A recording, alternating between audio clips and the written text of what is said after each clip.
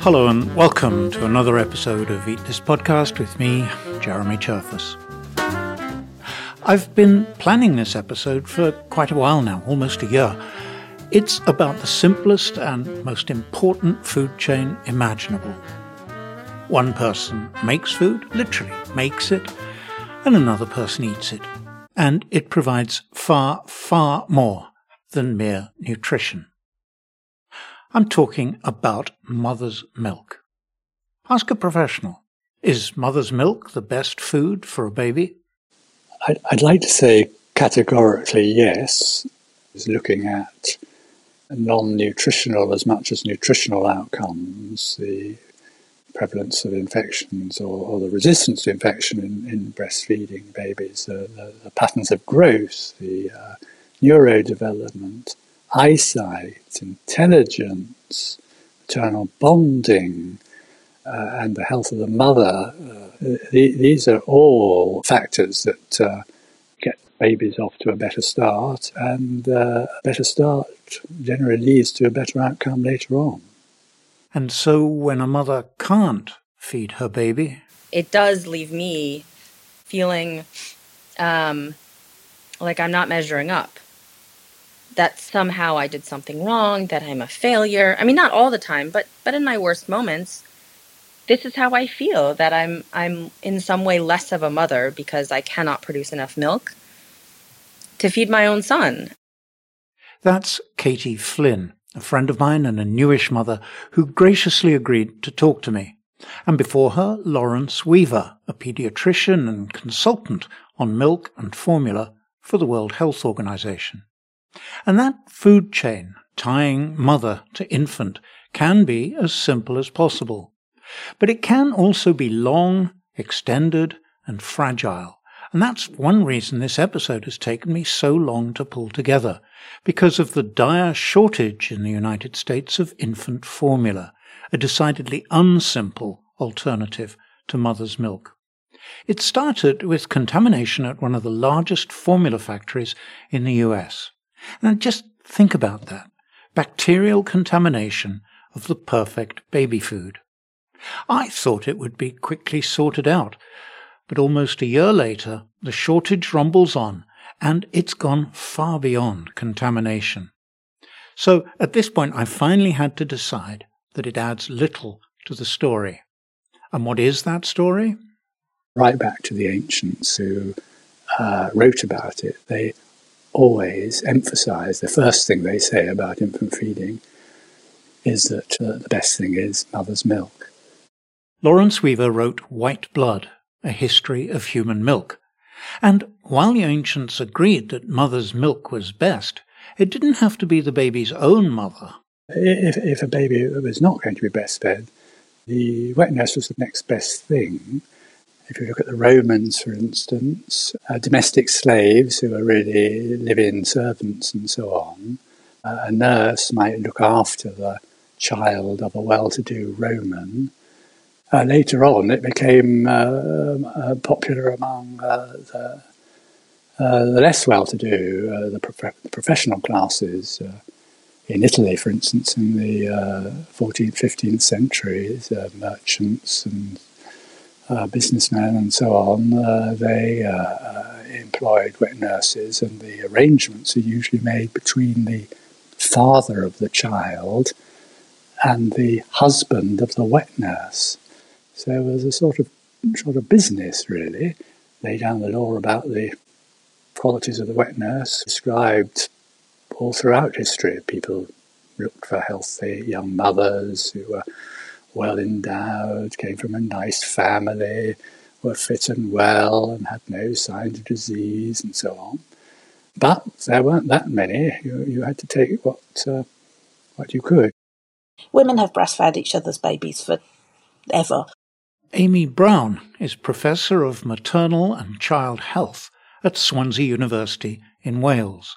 And she told me that wet nursing for money was not nearly as common as wet nursing in the community.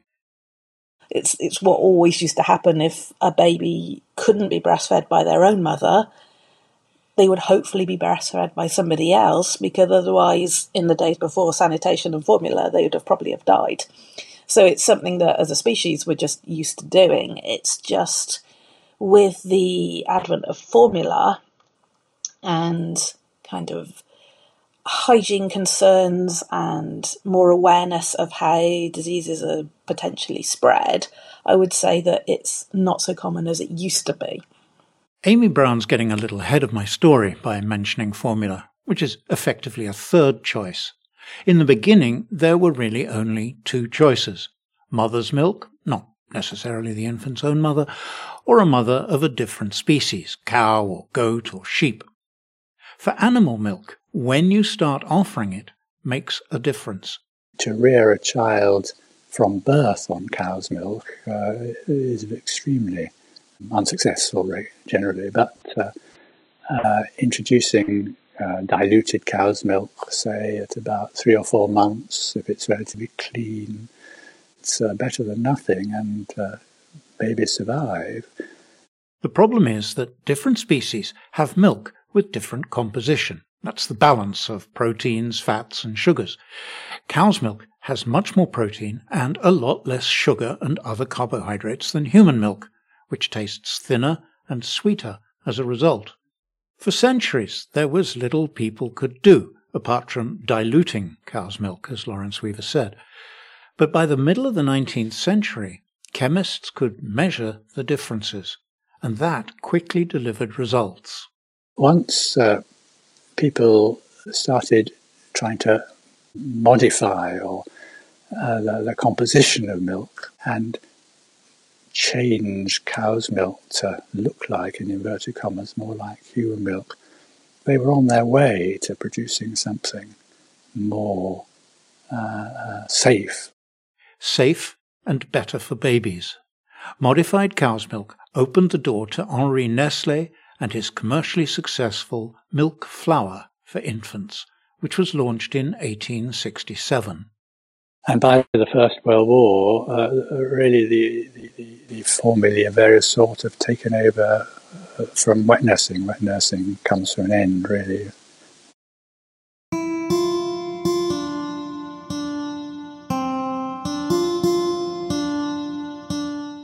There's a common thread to commercial wet nursing and formula, and not just that they're a substitute for mother's milk. Both cost money if you want good quality. Formula has been a lifesaver for millions, but a disaster for women without much money, without even access to clean water. And even for women who can afford it, contaminated formula can be catastrophic. I know that, and I'm appalled by it, but that's not what this episode is about. So let's just accept that formula can be a miracle. More recently, as medicine has learned how to care for very premature babies, there's an entirely new need for some alternative to mother's milk. The baby may be too young to suckle, and the mother may not yet be ready to produce milk. That's what happened to my friend Katie and her son. He was 6 weeks early. He had a good weight. He was about 5 pounds, 3 ounces. And my placenta failed. So they had to deliver immediately. I started bleeding at 5 a.m. and we rushed to the hospital and they operated immediately. As a type 1 diabetic, it was always going to be an arduous climb for me because type 1 diabetics are typically underproducers. And that, coupled with my early delivery and the fact that I lost so much blood during the C-section, I just don't produce nearly enough to sustain him. Katie's son was in a neonatal intensive care unit, a NICU, where feeding, nourishing the newborn is a crucial concern, and one that's been studied by Lindsay Naylor of the University of Delaware. Most preterm infants have not developed the suck, swallow, breathe that's necessary to feed at the breast or the chest. And so there's usually a nasogastric tube. So the tube that goes up the nose is doing exactly that, is providing human milk directly to the stomach of the infant. It's not always possible, right? I wouldn't say that human milk is exclusively used in the NICU, but it is very much encouraged by the neonatologists and the nursing staff in the NICU to try as hard as they can to encourage parents to pump to provide milk for their infant, because it is considered the best first food. So I started pumping the day after my C-section. Nothing happened for a couple days. And they have lactation consultants who periodically check in on you, ask you what your goals are. And this quite flamboyant, sort of Eastern Bloc woman came in and helped me find the quote-unquote rivers of milk in my breasts, which are not rivers, they're trickles. But she helped sort of extract the colostrum. And I was able to put that on a Q-tip. And then because he was in a little... essentially a little closed bassinet, I was able to feed it to him through the hole in the bassinet. That colostrum, the very first milk, is really important in transferring some of the mother's disease resistance to the baby. And it's one reason why pediatricians like Lawrence Weaver say breast is best. Colostrum is also one reason why medical staff in the NICU that Lindsay Naylor studied did what they could to encourage mothers to produce milk. But it isn't easy. It is a co-production process where the baby helps with the stimulation of what's called letdown, which allows the milk to be present. And so if you can't get that mother-infant dyad together, then it's very difficult to make that happen. And in fact, a number of parents that I spoke to will actually, they might pump at the bedside, and that really helps to stimulate that milk production. Katie's son was in the NICU for nearly 4 weeks. So I would say for the first 2 full weeks, the only nutrition he was getting was occasionally from my colostrum, but everything was being fed through his veins. So there was sort of no outside milk that he was getting. It was just sort of like critical nutrients. That's a little unusual. But in any case, once they got home, Katie was able to make use of the kind of community wet nursing that Amy Brown said used to be so common. But this time it was brought right up to date. We had the good fortune of hiring a postpartum doula prior to giving birth, and her sort of main job is to help with learning how to breastfeed and nurse, if that's something we wanted to do, and get the most out of it. And if there really isn't enough milk, as there wasn't for Katie, the doula goes into action. So the doula put me in touch with other doulas who had clients that they were working with. And it's this wonderful group of young mothers who, for whatever reason, they can't feed their own children, their own infants, their milk. So they offer, it's sort of a gift economy. They just give you their milk because they want somebody to benefit from it. And so for the first 3 months, he subsisted solely on donor milk and my own milk. And in addition to it being an incredibly magnanimous, generous gift, you form this instant bond because it is so intimate. You know what I mean? And, I continue to text them and check in on them and how their children are doing. And we send pictures back and forth. And it's this really sweet, sort of not very well-known way to get your child the nutrition that he needs. Even the doula network sometimes does fail to deliver the goods. We also have purchased twice now milk from a milk bank, which is the more commercialized, pasteurized version of breast milk. And it is insanely expensive. It's $15 for 100 milliliters of milk. And they'll send you one shipment of 10 of those bottles per week. And that's not even a single day's worth of milk for my son. So it's $150 for 85% of his daily intake, basically. It's really expensive. That's because commercial milk banks get milk from mothers at different stages of lactation, and then they manipulate the composition, a bit like formula, to make it a closer match for the baby of the mother who's buying it. And they pasteurize it too. And all that, they say, costs money. Although volunteer milk banks don't do all that reformulation, and their milk seems to be a reasonable substitute. I am continuing to pump. We dispensed with nursing because it was an extra step. The process is really an involved one. You have to clean all of your pump parts, and then you have to nurse the baby, and then you have to feed the baby with a bottle, and then you have to pump. And it's called a triple feed. And you do that if you don't produce enough, because the baby's not going to receive a full feed while you nurse him. But you still want to produce more milk, so you have to pump. So it's a really long process, and then you have to clean everything again, and then it's time to go again.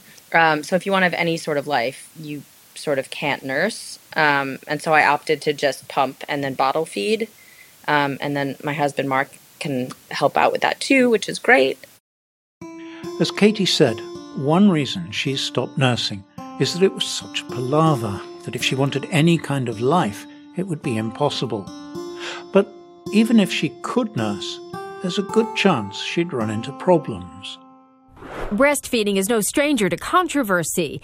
A county sheriff in Georgia apologizing after one of his deputies threatened to arrest a woman for breastfeeding in public. This is normal. This is what breasts are for. It's not actually exposed. There's no vulgarity to it. There's no nipples showing or anything like that. It's only here that it's sexualized and sensationalized. Anything a woman does with her breasts generates a tremendous amount of controversy and emotion and heightened opinion from all sorts of people. It was horrifying, absolutely horrifying that somebody who, like I said, is supposed to protect me would threaten to arrest me, and I hadn't even done anything wrong. Meanwhile, today, more than 100 people gathered at the Smithsonian's Hirshhorn Museum to hold a nurse-in. Nori Akita says she's not an activist. She's just a mom who wants to be able to feed her child. Recently, a British journalist made headlines for her challenge to the Duchess of Cambridge, Kate Middleton, quote, get her royal orbs out to nurse in public. Now, this may well surprise you. It may shock you. But it currently isn't illegal to photograph or film someone who is breastfeeding without their consent. The city did not attempt to prohibit breastfeeding, and we fully support the freedom of mothers to breastfeed as long as it doesn't infringe on someone else's freedom. Savannah Shukla says he stopped her as she was leaving, asked her to cover up. She says when she told him state law allowed her to nurse in public, well, he told her that if her son unlatched, it would be considered indecent exposure. Julia, let me read you some of these messages which are coming in, and we really are getting many this morning. Do not use the baby as a pretext to wave your breasts around. Use a shawl to make it private. That's laughable. I think anybody who's breastfed, particularly in public, you're trying to do it discreetly. You're not waving your boobs around. I was wearing a big coat and she was properly nestled inside. It absolutely wasn't a display of, look at me, look at my breasts. It was, I don't really want to be getting my breasts out in public, but I need to do this to feed my daughter. There are lots of different reasons why people seem to be against it. Amy Brown is as puzzled as I am. A big one is the sexualization of the female body, but that one doesn't really make sense either, because the female body is everywhere. There are posters of breasts. There are adverts of breasts. You see far more breasts on the beach. They advertise everything from cars to burgers to everything. So it can't actually be about seeing a female breast. I think it's something about some sort of strange conflict between the idea of a mother and her baby, and then the woman as a sexual creature. I don't think people could sort of match that in their minds sometimes, and I think it leads to this strange belief that she's doing something wrong, because people who think that women shouldn't breastfeed in public don't think they shouldn't breastfeed. They think they just shouldn't be doing it out in front of others. It doesn't really make a lot of sense. The more you dig, the more you think this is a bit odd. I would say in the United States in particular, in the UK as well, but I'll speak to the United States context because this is not a universal thing, right? Indeed, the United States and the United Kingdom are kind of outliers. Here's Lindsay Naylor. I think we have a really long history of trying to police and surveil women's bodies in particular. And so that extends to feeding babies. It's seen as something that should be somehow policed. Suddenly, someone's opinion about whether or not they think it's appropriate suddenly is the most important opinion in the room. And there's something else that really surprised me. When they compare male and female attitudes, it's often women who are more disgusted by it than men, which is just mind-blowing, really.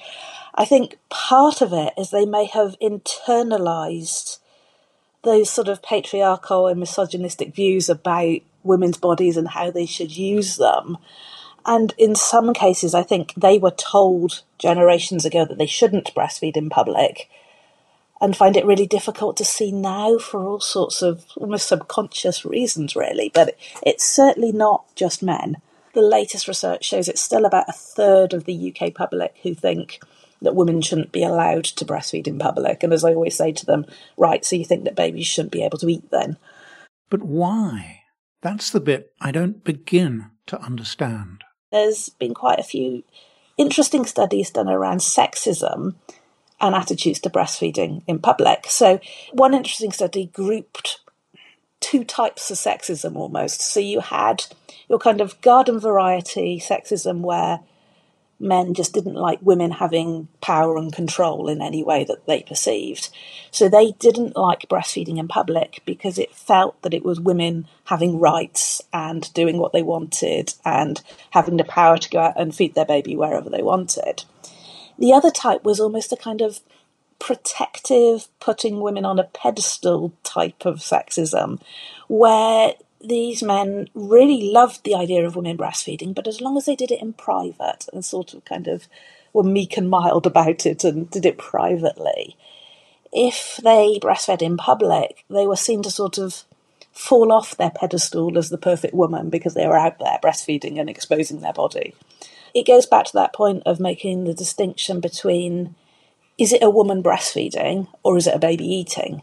Because we always talk about a woman breastfeeding as if it's something she does for fun or a hobby or, to be as an exhibitionist for the day, rather than it, just being her baby eating again. It depends, of course, on how the baby's eating. There's no problem with a baby feeding from a bottle, and Amy Brown thinks that it was the rise in formula that drove objections to breastfeeding in public. In the 1950s, formula milk got pushed so much, so breastfeeding rates really dropped, and the number of women who were just exclusively breastfeeding their baby was really, really low. So I think this is part of the contributor to it, that we weren't used to seeing it anymore. And at the same time, you have the rise of the breast used in advertising, and so I think what we became used to was seeing the breast in that form and not the breast in the way that it was meant to be designed to feed babies with. And I think that's kind of how we got into this situation, that when breastfeeding rates started to rise, no one was used to seeing it. But it is perfectly legal. In both the UK and the US, and elsewhere too, a woman's right to breastfeed in public is enshrined in law, no matter what people may think. For some reason, we think it's a law that can be debated. So there's always kind of these surveys. Do you think a woman should be able to breastfeed in public? And it always makes me think, well, are you asking about other laws in that way? Should we have to wear seatbelts? Should things like that. We don't ask in the same way. What the research actually shows is that more women are worried about being approached and criticised than the number of women who actually ever are. They're worried about the reaction that they're going to get from other people. And when they see stories in the newspapers about women being asked to cover up or asked to leave a shop because they were breastfeeding, then that really increases our anxiety. And it makes me think about, well, why are the newspaper printing that story? What is the aim here? Is it to try and make women more anxious? But I do wonder whether it's a tactic used by some formula companies to try and dissuade women from breastfeeding if they keep asking the question about should women be able to breastfeed in public, or making the suggestions that it's embarrassing or wrong or you may face criticism, then that puts women off and then it encourages them to buy more formula milk, etc. That's pretty devious. But then we know what formula makers are capable of.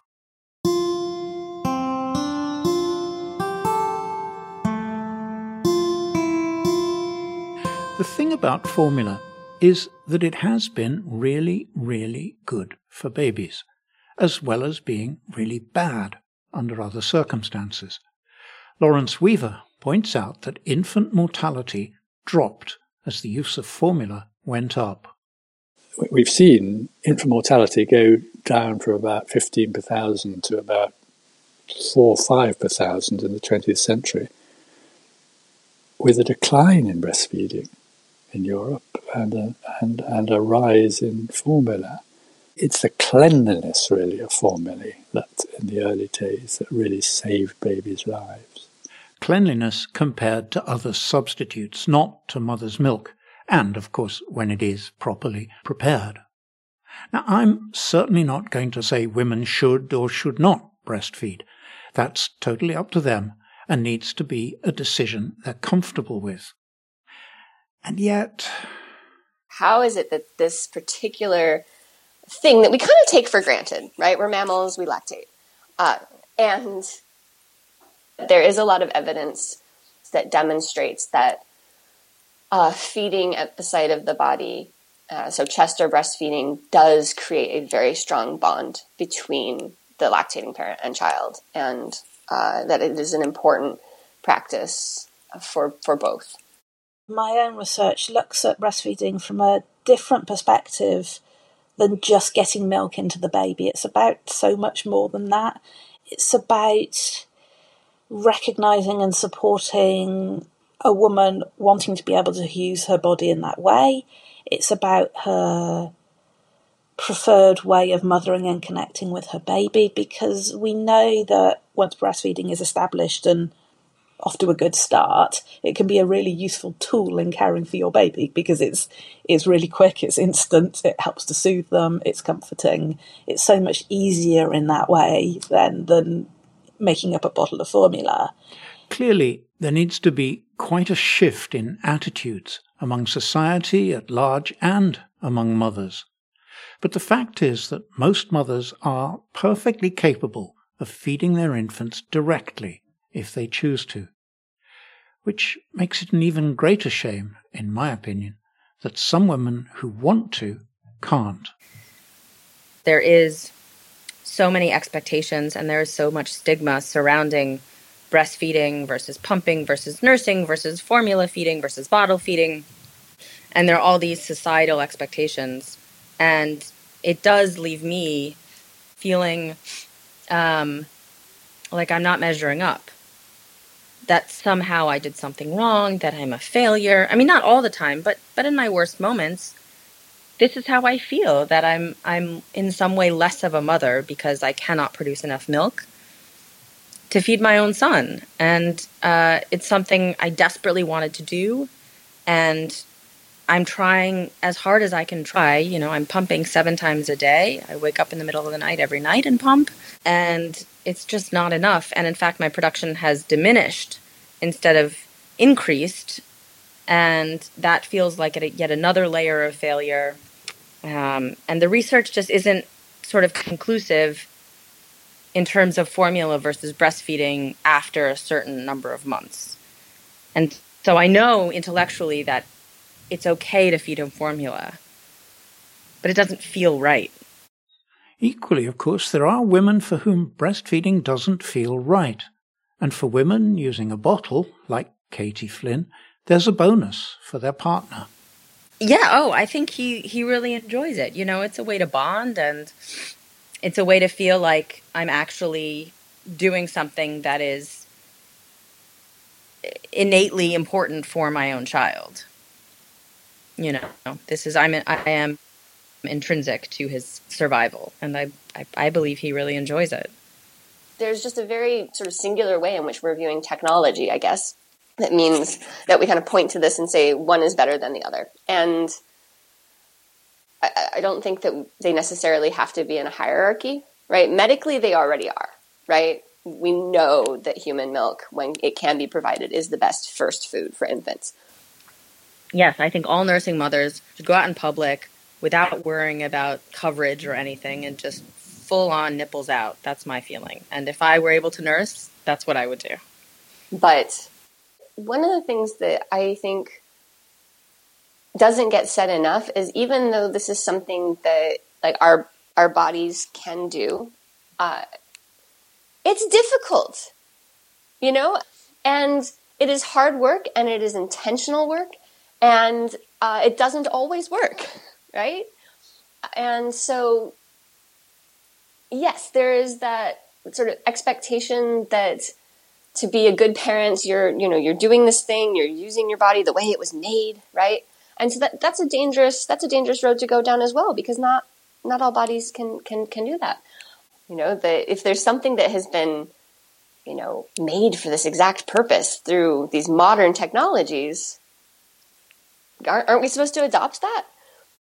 Freedom of choice and support for that choice, whatever it might be. Finally, a bit of good news. All the work that Katie and the people in the NICU put in, and the donor milk from the Doula Network and her husband's help, have resulted in a terrific baby. He's doing great. He will be 16 weeks on Monday, and he's big boy. He's in the 86th percentile of weight and over 100th percentile in length. So he's great. He's got a badass scar on the side of his chest. So Katie Flynn. My thanks to her and, of course, to Amy Brown and Lindsay Naylor and Lawrence Weaver for helping guide me through this thicket. Links to all of them and much more in the show notes at eatthispodcast.com. And about the formula contamination and shortage still playing out in the US, if you want to know more, the best thing you can do is to sign up for Food Fix, a newsletter from Helena Botmiller-Evich. Again, I'll put a link in the show notes. And finally, I know I said finally a minute ago, but this really is finally. There is another aspect of bottle feeding that I didn't get into. Bottles, unlike breasts, are see-through. Here's Amy Brown. My PhD research was actually about that. Looked at mothers' worries about how much milk the baby was drinking, not being able to see how much milk your baby had consumed from the breast, but you could in the bottle. And it is still a big worry, and it is still a big part of the anxieties around stopping breastfeeding. I've got lots more to share on that, but I've kept you long enough. I'll save it for another time. So for now, from me, Jeremy Jervis, and Eat This Podcast, goodbye, and thanks for listening.